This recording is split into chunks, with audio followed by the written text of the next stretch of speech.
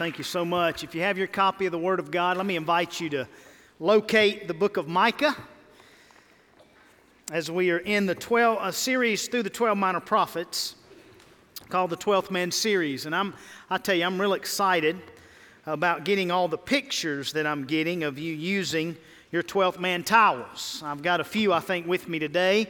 I think, well, this is a group of guys that work out too early in the morning. During the week. This is up on Signal Mountain, and you see Dr. House there with a 12th man towel. Here's another one. One of our students, Brendan Cherry, at a mountain bike race has his 12th man towel. Please keep sending those. I love getting those. Why do we have these towels? Why are we talking about the 12 minor prophets? Well, the whole premise of this series, as we walk through these 12 minor prophets over 12 weeks, is to focus on 12 major promises that God has made to us and made to everybody that we know, and they all need to hear about it. So we need to draw attention to these 12 major promises that God has made to people like you and people like me. This morning we're going to dive into Micah in a series entitled The Who Is Like Our God Prophet. Who is like our God? If you jump over to the very end of the book, all the way over to Micah 7, chapter 7, you look at verse 18, Micah even poses this idea: who is a God like you? Micah 7, verse 18. So who is a God like our God? The who is like our God prophet. And this is important. And let me tell you why this is important. We as a church, we support church planters. We support church planting. We support church planters, okay? We support church plants. We do not support this church plant, okay? This is a picture of a seminary, Union Seminary, not Union University in Jackson, Tennessee, not that school, but this is Union Seminary in New York, who on Tuesday, this is a chapel service where they have gathered, quote, the students gathered to confess their sins to plants. Together we hold our grief, joy, regret, hope, guilt, and sorrow in prayer, offering them to the plants who sustain us, but whose gift we too often fail to honor. Again, they said, in worship, our community confessed the harm we've done to plants, speaking directly in repentance. One headline reporting on this read, Progressive Christian Seminary begins to pray to plants for forgiveness. The seminary tried to explain this in this statement, and I quote, we are in the throes of a climate emergency, a crisis created by humanity's arrogance, our disregard for creation. Churches have a huge role to play in this endeavor. Theologies that encourage humans to dominate and master the earth have played a deplorable role in degrading God's creation. We must birth new theology, new liturgy to heal and sow, replacing ones that reap and destroy. The question, who is like our God, is so important because we have foolishness like this happening all around our world, and most vividly in our hearts. This same kind of thing is happening. I'm not suggesting you're confessing to plants, but we must confess, what have we planted in place of our God that we are bowing the knee to? Here's what the Bible has to say about all this nonsense. The Bible says, as you look at this picture and contemplate what must they be thinking, here's what the Bible said. In fact, Jesus did speak to a plant, and it did not fare well for the plant. In Mark 11, Jesus is hungry, and he walks by a fig tree, and he's looking for something to eat, and there's nothing there. And so he says, may no one ever eat fruit from you again. And the next day, the tree had withered away. Withered away. The Bible says in Genesis 1 that upon creation, that Adam and Eve were told to fulfill the earth, subdue it, and I've given you every green plant for food. We read in Jude about this idea of having new theologies or new liturgy. No, the book of Jude says it this way. Jude says it this way. Beloved, although I was very eager to write to you about our common salvation, I found it necessary to write appealing to you to contend for the faith once for all delivered to the saints. Not new theologies, not new liturgy. The whole point of Jude is contend for the gospel, contend for the faith, once for all delivered to the saints. In Romans, we have a picture of what's happening when we confess our sins to plants and when we plant things that are in place of our God. Here's what Romans 1 says. Claiming to be wise, they became fools and exchanged the glory of the immortal God for images resembling mortal man, and birds and animals and creeping things, because they exchanged the truth for a lie and worshiped and served the creature rather than who? The Creator, who is blessed forever. Amen and amen. Even Micah's name means who is like our God, who is like Jehovah, who is like Yahweh. That's what his name means. And so what I want to do this morning is focus on this big idea: there is no one, no thing, or no other God like our God. That's our takeaway today. No one, no thing, or no other God is like our God. And Micah proves that to us. Micah's name means who is like our God, and then Micah chapter 1 through 7 just answers that question. And that's what we're going to find out today. Now, we're going to read the whole book. We're not going to read every chapter. But what we're going to do, we're going to walk through these 7 chapters. We're going to touch on them, hit the highlights. And we're going to see 5 reasons that you can know without a shadow of a doubt today that God alone is worthy of all the glory, of all the praise, and of all the honor. We need to stop bootlegging God's glory. It doesn't belong to us. It belongs to Him. And we're going to see today that there's no one, no thing, or no other God who is like our God. Now here's what popularity says. Here's the popular view. The rabbi said this. One rabbi said this: I am absolutely against any religion that says one faith is superior to another. I don't see how that is anything different than spiritual racism. That's the world's view, that, hey, we can't say that Jesus is the only way. That's bigoted, that's narrow-minded. Gandhi said it this way: my position is that all great religions are fundamentally equal. That's the popular view. Oprah even said one of the biggest mistakes humans make is to believe that there's only one way. Actually, there are many diverse paths leading to God. That's the popular view. It's not the biblical view. But the biblical view is simply this: there's no other name under heaven given among men by which we must be saved. There is no God like our God. That Jesus said, I'm the way, the truth, and the life, and no man comes to the Father except through me. It's not popular, but that's the biblical view. So how can we know this? I don't want you taking my word for it. I want you to take God's word for it. So here we go. Y'all ready for this? Say I'm ready. Oh, Micah's good, man. Micah's going to be real good today. Let's look at the first reason why we can know that there's no other God like our God. First of all, God is willing enough to use every one of us. Not to abuse us, like every other God's going to do, like every other thing is going to do, like every other person is going to. Not to abuse us. No. God is willing enough to use every one of us. Look at verse 1 in chapter 1. The word of the Lord that came to Micah of Moresheth. Now, this is the word of the Lord, okay?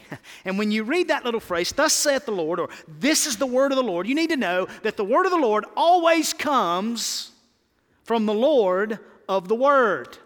This is not Micah's word. This is not my word. This is God's word.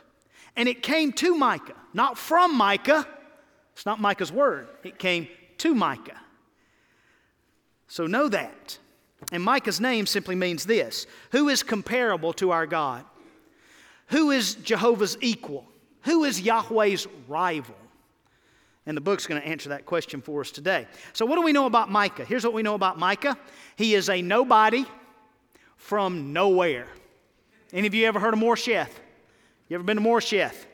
Yeah, it's a blip. I mean, listen, it's a fork in the road, right? It's a podunk rural place. Southwest of Jerusalem. Doesn't even have a stoplight. Moresheth. Nowhere. Micah is a nobody, a no one from nowhere that God uses. And look how God used him in the days of Jotham, Ahaz, and Hezekiah, kings of Judah, which he saw concerning both Samaria and Jerusalem. So Samaria is the capital of Israel, Jerusalem the capital of Judah. So he's preaching to both. He prophesied for 53 years to both kingdoms. This nobody, this no one from nowhere. Micah of Moresheth should encourage you. He should encourage me. He's not from Jerusalem. He's not even from Nazareth. And the Bible says, man, can anything good come out of Nazareth, right? I mean, did the Messiah really come from Bethlehem? I mean, come on, aren't these just Galileans? I mean, this isn't Washington, D.C. or New York or Paris or France. This is Morsheth. What good come out of Morsheth? This no one from nowhere, God used mightily in His kingdom. So here's how you should be encouraged. Just because you are from a certain place never means that God can't use you in a certain place. But we're so like Moses, aren't we? I don't speak very well, Lord. I can't do this, Lord. I'm not experienced enough, Lord. I'm not good enough. Well, none of us are good enough, right? None of us are good enough. Well, I just don't have enough experience. I just don't know enough. I'm just not connected enough. I'm just not old enough. I'm just not young enough. I can't do. And here's what you're doing. In Christ, here's what you're saying to God. You're not saying, God, I'm not good enough. What you're saying is, God, you are not God enough.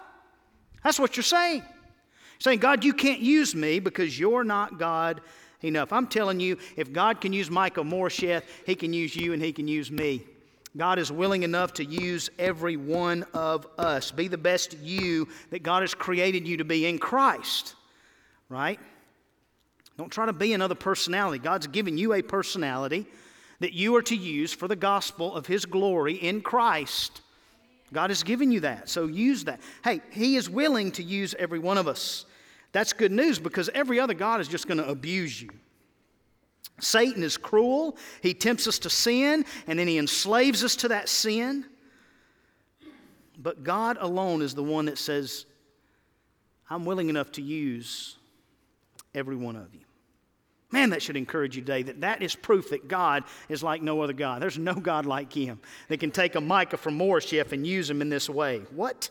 Doesn't make any sense. Number two, second, God is kind enough to confront all of us. See, when God confronts you of your sin, it's a sign of it's mercy. It's Him being gracious. He's not mad at you. He's not being mean to you. It's His grace. Because guess what? The wages of sin is what? What is the wages of sin? It's death. God doesn't want you to die. God doesn't want you to die in a relationship outside of Him where you'll be cast out of His presence forever. God wants you to be saved. He wants you to be rescued from sin, death, and the grave. That's what He wants. And so He is kind enough to tell us the truth and confront us on our sin. And let's see how Micah paints this picture. Look at chapter 1, verse 2. Hear you peoples. Now, please know, he's not talking to plants, okay? He doesn't say, hear you plants. He says, hear you peoples. How many of you are a person? If you're a person, raise your hand. Right, you're a person, okay? Now, so that means you're included here. Hear you peoples, all of you. That's all of us. Pay attention, O earth. So here's a second dumb question. Are you on the earth? Yes, I'm on the earth. Okay, then this is for you. And all that is in it. And let the Lord God be a witness against you. Not for you, but against you. Why? Because He's confronting sin. For behold, the Lord is coming out of His place and will come down and tread upon the high places of the earth. The mountains will melt under Him, and the valleys will split open like wax before the fire, like waters poured down a steep place. All this is for the transgression of Jacob, and for the sins of the house of Israel. What is the transgression of Jacob? Is it not Samaria? And what is the high place of Judah? Is it not Jerusalem?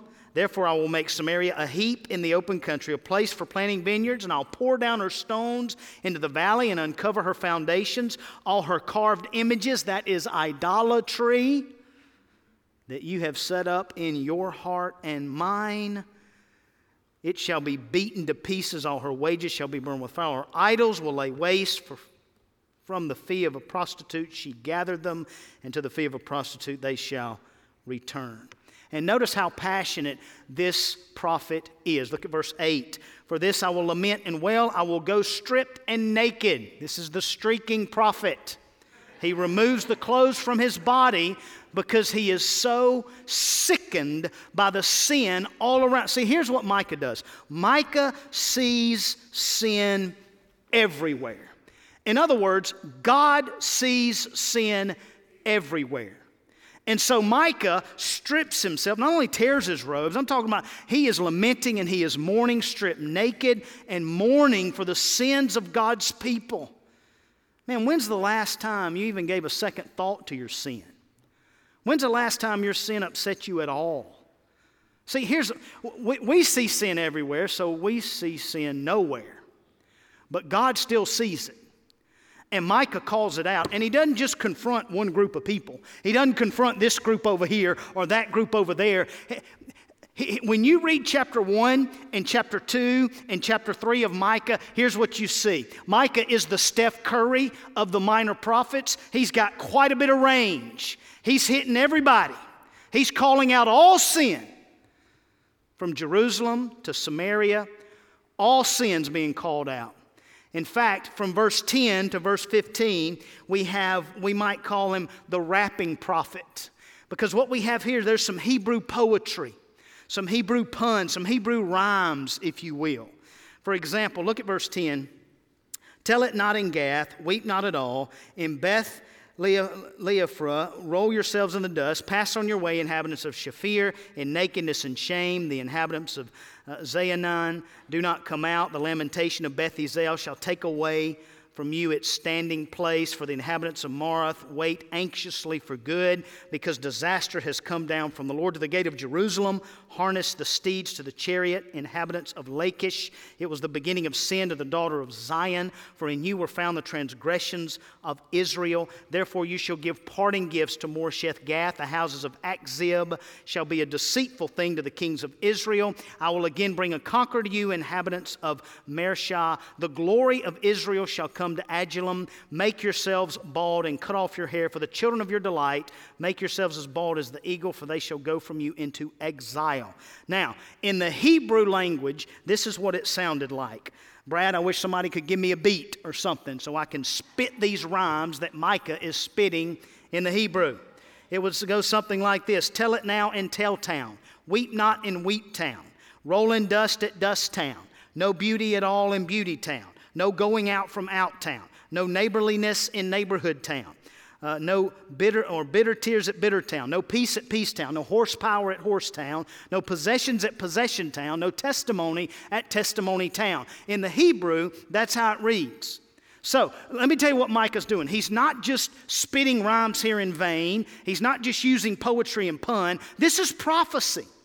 He is professing judgment that's coming. He's confronting sin.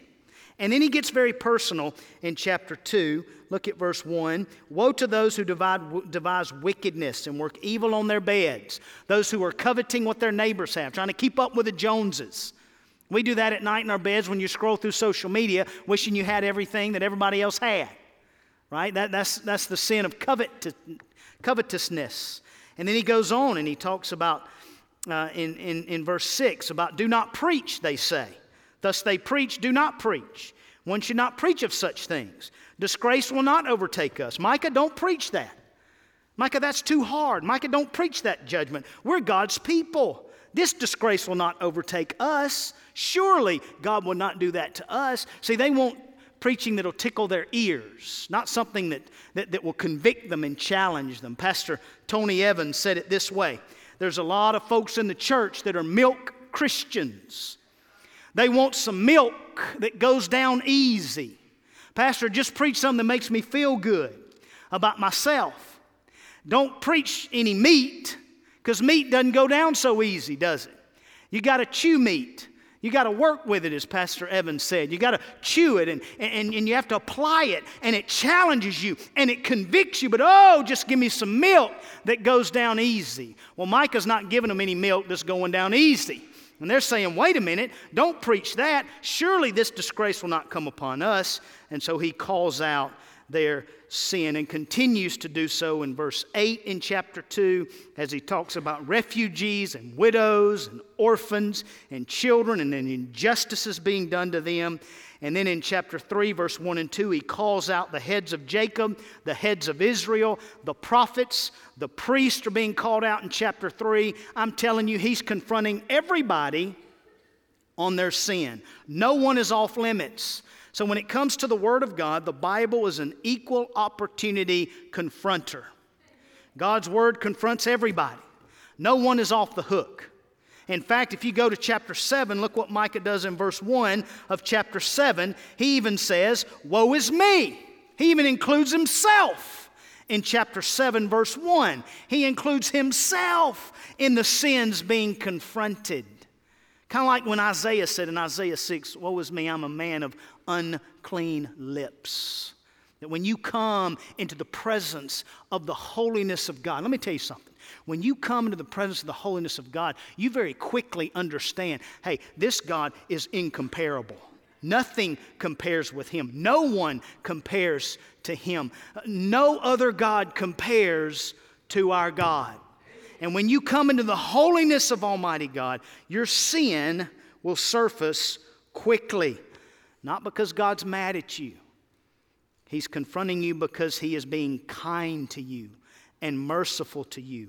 He does not want you to perish. He does not want death for you. He wants you to be saved and rescued and given life eternal now and forevermore, to enter into the family of God, to be a part of the kingdom of God. He wants that for you. He desires that for you. And He desires that for me. I don't know if you've noticed or seen or heard recently, but Pastor Benny Hinn has renounced the prosperity gospel. At least on 2 occasions, he's begun to renounce it, which is very encouraging to me. I mean, that's big news. It's big news, especially among those prosperity preachers and just churches in general. The last interview I saw of Benny Hinn renouncing this, he made a comment that those who preach the true gospel are those like Franklin Graham. And then he mentioned Baptists. He said, Baptists, they preach the true gospel. If that is indeed so, then we Baptists, we should be the first ones to fall on our face before a holy God in repentance and confession, like Micah and like Isaiah, crying out, "Woe is me." See, God is kind enough to, this conviction, this heaviness you're feeling right now, that is your sin being convicted, okay? God doesn't want you to remain in your sin. He doesn't want you to live or die in your sin. That's the conviction of the Holy Spirit. Here's another reason we know that God is incomparable. And we see it in chapter 4 and 5. So if you'll jump over to chapter 4 and 5, and it reads this way: God is gracious enough to include whosoever of us. Whosoever of us. God is gracious enough to include whosoever of us. Now, chapter 4 is the millennial kingdom, the new heaven, the new earth, what is to come, what we place our hope in. And we know this from, look at verse 1. We know this from chapter 4, verse 1. It simply tells us this: it shall come to pass in the latter days. Somebody say latter days. Not later days, but latter days, that on the mountain of the house of the Lord shall be established the highest of the mountains, and it shall be lifted up above the hills, and people shall flow to it. Verse 2 in chapter 4. And many nations shall come and say, "Come, let us go up to the mountain of the Lord, to the house of the God of Jacob, that He may teach us His ways, that we may walk in His path." And then look at verse 3. And they shall beat their swords into plowshares. What? And their spears into pruning hooks. Nation shall not lift up sword against nation, neither shall they learn war anymore. Wait a minute. You mean in that new heaven and new earth, in that new kingdom, you're telling me that there'll be no more war? Nope. They won't need weapons. The weapons will be farming tools. There's no more war. No more death. No more conflict. Peace, true peace, not tainted with sin. Peace everlasting. And look at this. But they shall sit every man under his vine, verse 4, and his fig tree. No one shall make them afraid. Let me ask you, is anybody in here dealing with any kind of fear in your heart or in your life? You dealing with any fear today? You got any fear about this thing or fear about that thing that has just shackled you and gripped you, or you gripped with fear today? Guess what? There's coming a day when there is no more fear, and no one will be afraid. Can you imagine a place like that?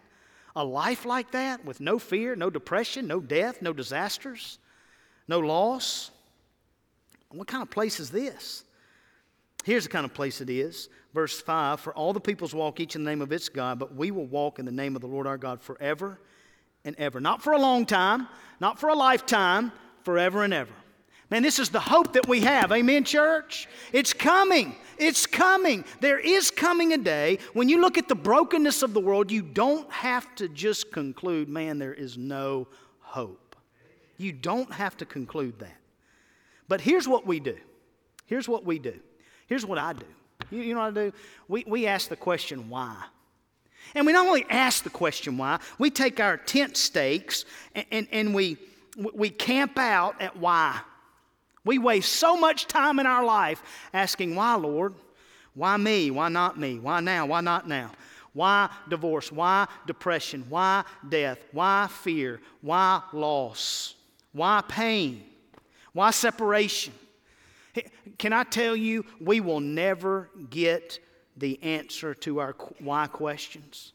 Not on this earth, we'll never get them. You're never going to get them. And I don't know if it'll even matter. But here you're not going to get them. But we do have an answer to a question.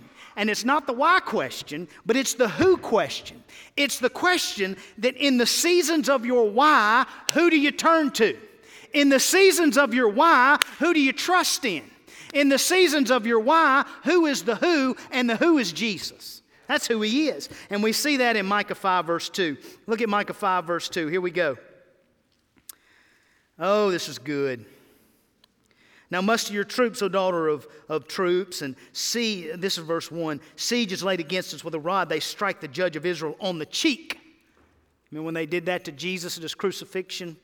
Verse 2, but you, O Bethlehem, who are too little to be among the clans of Judah, from you shall come forth for me one who is to be ruler in Israel. That is a messianic prophecy of the Christ child to come, being born in Bethlehem. Not being born in Washington, D.C., or New York City, or Paris, or France, or Jerusalem, but little old Bethlehem, the city of David, where upon this day a Savior's been born to you. He is Christ the Lord. His name is Jesus. He lived perfectly. He died a death you and I should have died. He was buried. He was raised to life, and He's coming again. And whosoever shall believe in Him shall experience this place and time with Him forever and ever and ever.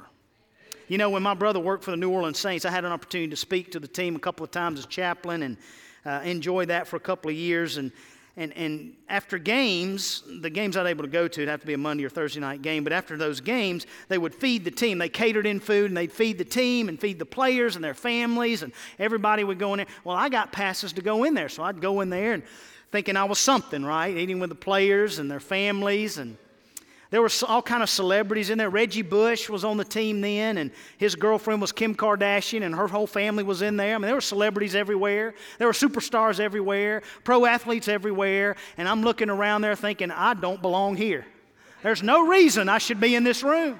There's no reason for me. I have no right to be in here among these New Orleans Saints. Well, I'm telling you, if you'll trust the Lord Jesus Christ, when you get to heaven, you won't walk in and say, man, I don't belong here. You say, I've trusted in Jesus. I absolutely belong to be in here with Micah and Isaiah and all the saints of God because I put my faith and my trust in Christ alone, by grace alone. And whosoever will do that will be with Jesus in glory. Amen? Amen? He is worthy. There's no one like Him. There's no one like our God because He is gracious enough. He's kind enough. He's willing enough to include, and amen, He is enough. But let me warn you against this. Let's not fall into, there's two camps that we can fall into. One of them is this camp that says, in fact, one scholar called it this. He called it the over-realized eschatology, which is just a big word for saying the end times and over-realization of that now, wanting all that we're going to receive in glory right now. Why can't I have that now? I want that now. And out of that has birthed the prosperity gospel. So we don't want to be into that extreme. And we don't want to be to the under-realized eschatology wing either, which says, hey, there's no hope. There'll never be any hope. Everything's broken. Everything's meaningless, utterly meaningless, and there's no hope. We got to be in the middle. And in the middle is the mediator between God and man. His man is Christ Jesus. And that's where we must be. And God is gracious enough to include every one of us. Boy, isn't that good? All right, let's move on to chapter 6. All right, God is patient enough to plead with each one of us. I think this is number 4. If not, it's one of them on your outline. I think it's number 4. Yeah, it is. Chapter 6, God is patient enough to plead with each one of us. So in chapter 6, we move into a courtroom. All right, now, Martin Luther, the great reformer, y'all know who Martin Luther is? Anybody? I've got a picture. It's hard to see, but this was at college game day at the Georgia-Notre Dame game yesterday. And you see that at the very bottom, that poster board of a person that just looks like they don't belong there? You see that guy? That's Martin Luther, okay? So that's a picture of Martin Luther. So I guess I think Georgia took the picture of Martin Luther because of a Notre Dame game. I don't know. I don't know. Yeah, some of you can get that, some of you won't. So Martin Luther was there, and Martin Luther said this about all the minor prophets. Here's what Martin Luther said about all these guys. Here's what he said. He said, the minor prophets have a strange way of talking, right? They ramble from one thing to the next. I can't keep up with them. What are they talking about? So chapter 6, there's this idea of being in a courtroom, and we see that from verse 1 where he says, hear what the Lord says, arise, plead your case before the mountains. Jump down to verse 3. Here we see the heart of our God. He is pleading with his people. He is patient enough to continue to plead with us. We see it in verse 3. Oh, my people. He's pleading with them. What have I done to you? How have I wearied you? Answer me. For I brought you up from the land of Egypt and redeemed you from the house of slavery. And I sent before you Moses, Aaron, and Miriam. O my people, remember what Balak, king of Moab, devised, and what Balaam, the son of Beor, answered him. And what happened from Shittim to Gilgal, that you may know the saving, somebody say saving acts, that you may know the saving acts of the Lord. And then notice what God does. So there he's talking about redemption. He has redeemed his people. He has delivered them from Egyptian slavery. Okay, he brought them out of Egypt when they were enslaved. That is, redeemed them. He delivered them. He saved them. He rescued them. Then he talks about Balak and Balaam. That Balak wanted Balaam to curse Israel, but God intercepted and only allowed him to bless Israel with what he said. So he saved them there. And then the last one there, Shittim to Gilgal, those are the campsites before and after they crossed the Jordan River. So these are 3 redemptive acts in Israel's history. And God is reminding them, I have saved you. I have delivered you. I have redeemed you. Okay? That's the picture. Now, this is what I require of you, says the Lord. With what shall I come before the Lord? And so in this second part, Micah 6:8 is what God requires of us. Do justice, love kindness, walk humbly with your God. Do justice, love kindness, walk humbly with your God. Now notice the order of these things. Be obedient and walk in humility with me. That does not come before they're redeemed. Obedience always follows redemption. Redemption never follows obedience. Yes, you could say Christ was obedient even unto death, and because of that we're redeemed. But besides Christ, redemption never follows obedience. Obedience follows redemption. We are redeemed, we are saved, then we obey. You are not saved because you obey. You obey the Lord because He has saved you. Children do not obey their parents in order to become their parents' children. Children obey their parents because they already are their children's parents, or their parents' children. Children's parents, that might work too. See, redemption comes first. We're redeemed by grace alone, by grace alone. And the 10 Commandments read that way. Before the 10 Commandments, God says, I'm the Lord your God who brought you out of the land of Egypt. Grace, now obey. Grace and obey. So don't get those backwards. And so here's what God requires of us. Now they list some things. God, do you want us to, like in verse 6 and 7 in Micah 6, do you want us to offer burnt offerings? Do you want lambs? Do you want rams? Do you want me to offer my firstborn for my transgression? Here's what God says. Oh man, He's pleading with them. What is good and what does the Lord require of you but to do justice, love kindness, walk humbly with your God? They want to know, God, how can I get you off my back? Can I give you something that you'll leave me alone? I know you've redeemed me. That's great, but can I just do something that you'll leave me alone? God said, nope, I want every part of your life. I want you. I want your heart. God, I just want you to leave me alone. Can I offer you a ram or offer you a burnt offering, or offer you my firstborn? He says, that's not what I require. I require your heart. I require, because of the gospel, I want this gospel message of redemption to so compel you that you will walk humbly with me. And the way we walk humbly with God is to think about the gospel. When you think about the gospel and you remember, hey, I can proclaim good news to those enslaved by sin because I was once enslaved by sin. Hey, I can care for orphans because I once was orphaned outside of a relationship with Christ.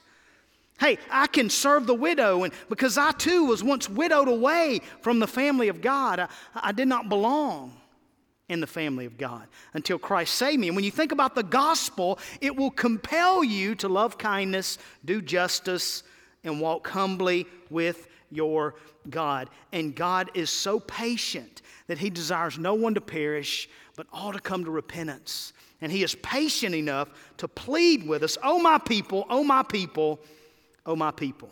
Yet we live in a we live in a communication broken world, don't we? Communication is broken everywhere, at home, at work, at school, at church.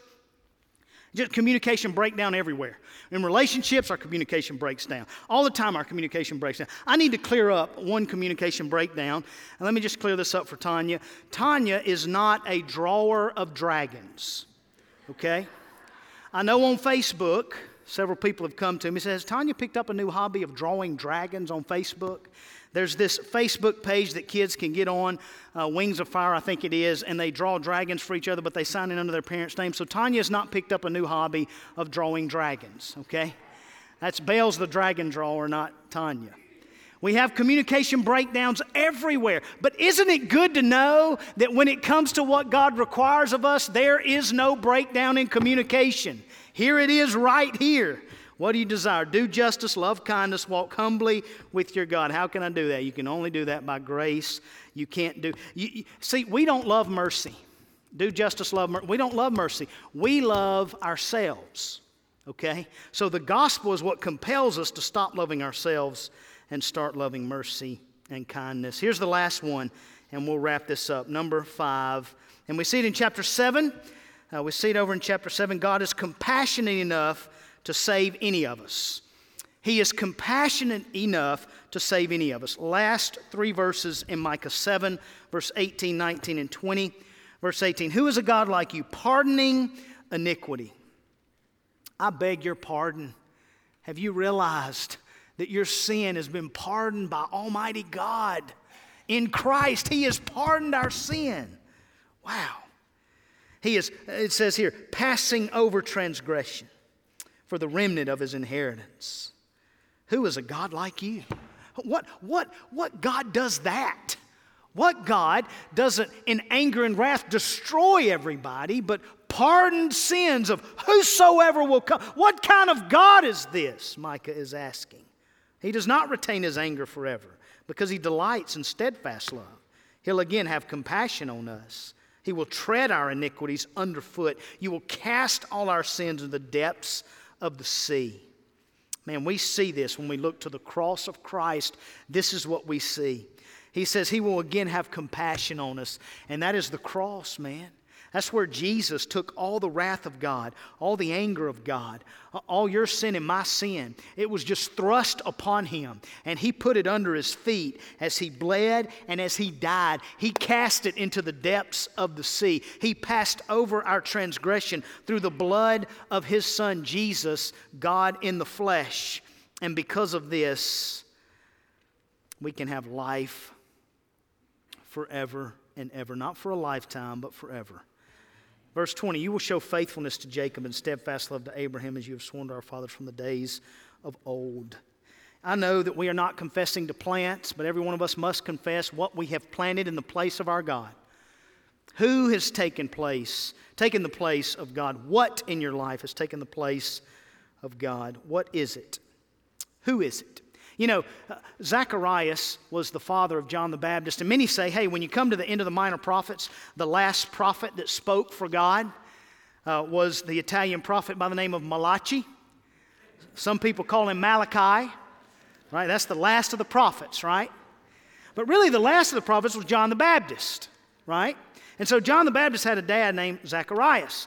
And Zacharias, by lot, was cast, and he was chosen. I mean, the biggest moment of his life. He had the biggest platform in Israel. He was chosen to go into the Holy of Holies and burn incense unto the Lord. And so he was chosen to do that, and he's all excited about that. And he goes in there, and an angel appears to him by the name of Gabriel, says, hey, Zacharias, God has heard your prayer. You and Elizabeth will bear a son. She'll have a son in old age. You're going to name his name is John. You're going to name him John. And Zacharias, did he jump up and down in excitement? You know what he did? He disbelieved God. He didn't believe it. And so God made him mute. Can you imagine? A preacher in his greatest moment on the greatest platform, he's mute. He can't speak. Bad day for Zacharias. So he goes home, and Elizabeth has a child. And when it's born, she says his name is John. But everybody's asking, why is his name Zacharias? That's his dad's name. So they ask Zacharias. He writes on a tablet, his name is John. And the moment he did that, he's able to speak again. And the first thing he said, one of the things he said when he was able to speak again, he quoted Micah 7, verse 20. John the Baptist's dad, Zacharias, quoted Micah 7, verse 20. He said, you will show faithfulness to Jacob and steadfast love to Abraham as you have sworn to our fathers from the days of old. Here's what Zacharias is saying. I'm unfaithful, but God, you're faithful. Micah says, I'm unfaithful, but God, you're faithful. Micah says, woe is me. I'm unfaithful, but God, you're faithful. Every prophet says, we're unfaithful, but God, you're faithful. And so many of us today, you are like Zacharias, and you've come to the place where you just can't take that step in believing that there was a person named Jesus who was born, who lived for you and died for you in your place to take away the stain of sin, the penalty, the power, the presence of sin in your life. And you're just like Zacharias. That news is too good to believe. It's just too good to be true, and you've not believed it. And I pray today, listen, if a priest like Zacharias can disbelieve, anybody can disbelieve. But if a no one from nowhere like Micah can believe, then anybody can believe. And I pray today as God pleads with your heart through the power of the Holy Spirit, saying, oh, my people, turn to me. I pray that you will stop doubting and that you will believe. And you'll come to one of our pastors and you say, you know what, I need to make a decision today to put my trust in Christ. I'm not talking about religion. I'm not talking about joining a church.